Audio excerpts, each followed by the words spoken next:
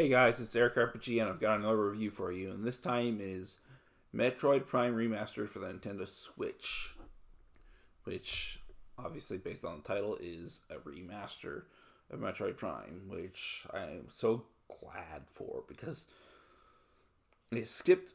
They had a chance to put the game on Wii U, but instead, what we got was a digital Wii version that you could download to the Wii U. And that was a Metroid Prime trilogy, and you had to play with that control scheme exactly with the motion controls. And while the motion controls I felt for Metroid Prime trilogy were great, some people wouldn't get on with that, so they didn't bother to obviously add new control scheme to a game that's basically just a ROM on the Wii U eShop, which is closing in a couple days from now, actually. Rest in peace, 3DS and Wii U eShops. But I haven't played the game with its original control scheme from the GameCube release, and that's been many years since then. But it almost looks more like a remake rather than a remaster because of the work that they put into it. The textures are vastly improved. And while some people could quibble over that design for the doors isn't the same as it was the original, I actually prefer it because the doors look more like a classic Metroid door. You know, the blue doors and such like that. But there definitely is less detail on it, but it's an aesthetic choice. But that some people won't like, and I think some people online are crazy for planning. It's not like the original, even though why would you want that when you have a chance to make it look better in most cases? Nostalgia's a hell of a drug, I guess. But and while it's a game that always held up well, in my opinion, the fresh coat of paint that they give in it makes it even better. And it hasn't missed a tick in terms of performance because it still plays at 60 frames per second. And that's great too. And it doesn't seem to ever slow down. And it shouldn't, considering how the age of the game. And even with the retooling to make the models look better. And if you play on a Switch OLED, it looks really good. Or even just an OLED TV. You know, because yeah, it's like they look almost identical, even with the lower resolution of the Switch's OLED screen of 720p. It still looks great at 1080p on an OLED. Basically, I'm convincing people that they're missing out and they should get an OLED TV. Yes, I know I'm gushing because I have my own, and it is worth the money I put into it. Let's just say that much. And the sooner you can get one, the better for your sakes. If you're a gaming enthusiast like me, try to make it happen any way possible. But with that out of the way, gameplay obviously hasn't changed. They didn't carry over the achievement system from the Metroid Prime trilogy release, but they did have unlockables to take its place, and a lot of those requirements are also the same. Except some of the more ridiculous ones aren't there, thankfully.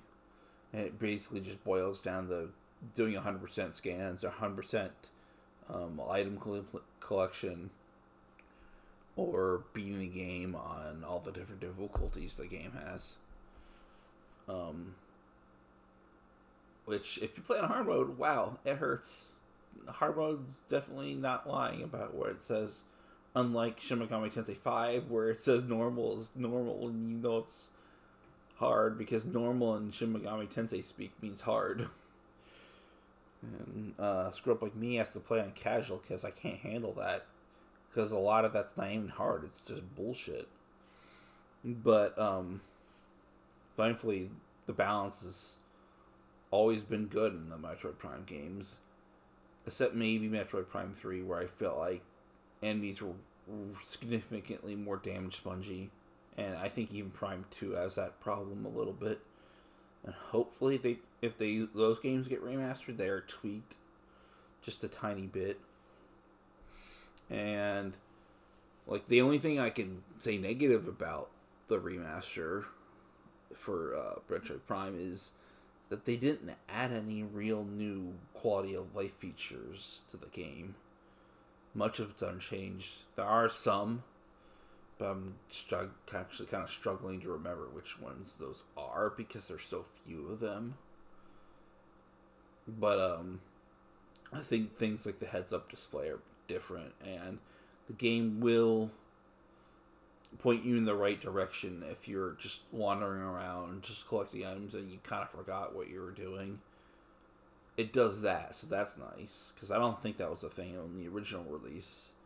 But I can't remember if it was something that they did in Metroid Prime Trilogy, but I know it was something they did in Metroid Prime 2 and 3, and it's something that they did in the 2D games as well.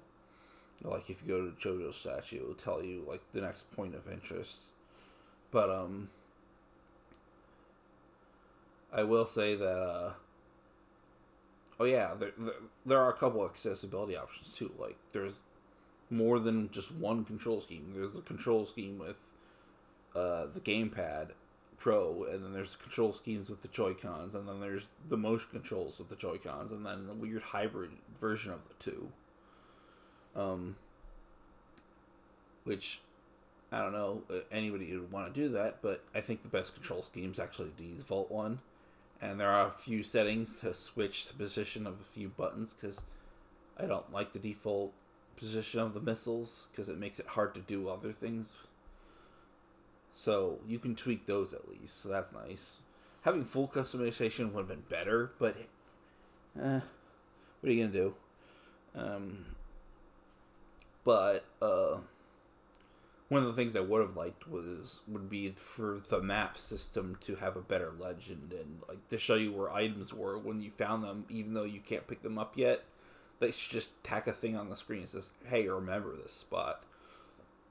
You can even do that yourself, because in the original you couldn't do it yourself, but they didn't think to add that sort of thing in there. But another thing they could have done would be an item checklist that shows you like what percentage of items you picked up in a room, or just a basic area in general would have been nice, because then I could check it off my own list that I made, and then even though that's more of a pain in the ass, at least it's something I could take a better mental note of, knowing that I cleared this, so I could just go into another room. Even just changing the color of the room you're in to a different color to signify you picked up everything in there would have been nice.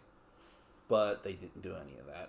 I'm hoping that based on feedback, they'll fix some of those things and add them as an update later.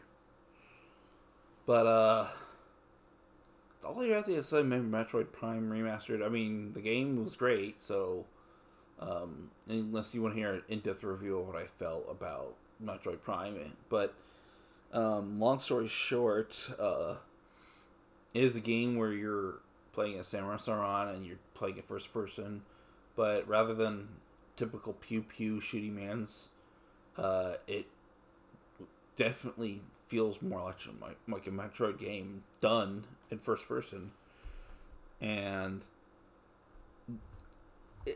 I would say that it pioneered an entire genre, but it really hasn't, because there are very, very few games that actually did it to the degree and the quality that I think that Retro Studios would manage to do with Metroid Prime. Because sure, you've got things like BioShock, but they don't play or feel the same way that Metroid Prime does, where you're in a constant feeling of isolation and everything you can explore is worth exploring. And I really hope that with the re-release of this game, people could be more inspired to do something like that. Like, stuff like the grappling hook and stuff like that. And I think Doom Eternal kind of does that, but Doom Eternal is also doing weird things that people might not be fans of. If you've listened to my podcast, you know that Brakeman definitely has things to say about Doom Eternal that aren't positive. But, is this Metroid Prime? So I'm gonna give it a 10 out of 10. So the remaster also gives it a 10 out of 10. So that's all I got for you guys today. See you guys later. Bye bye.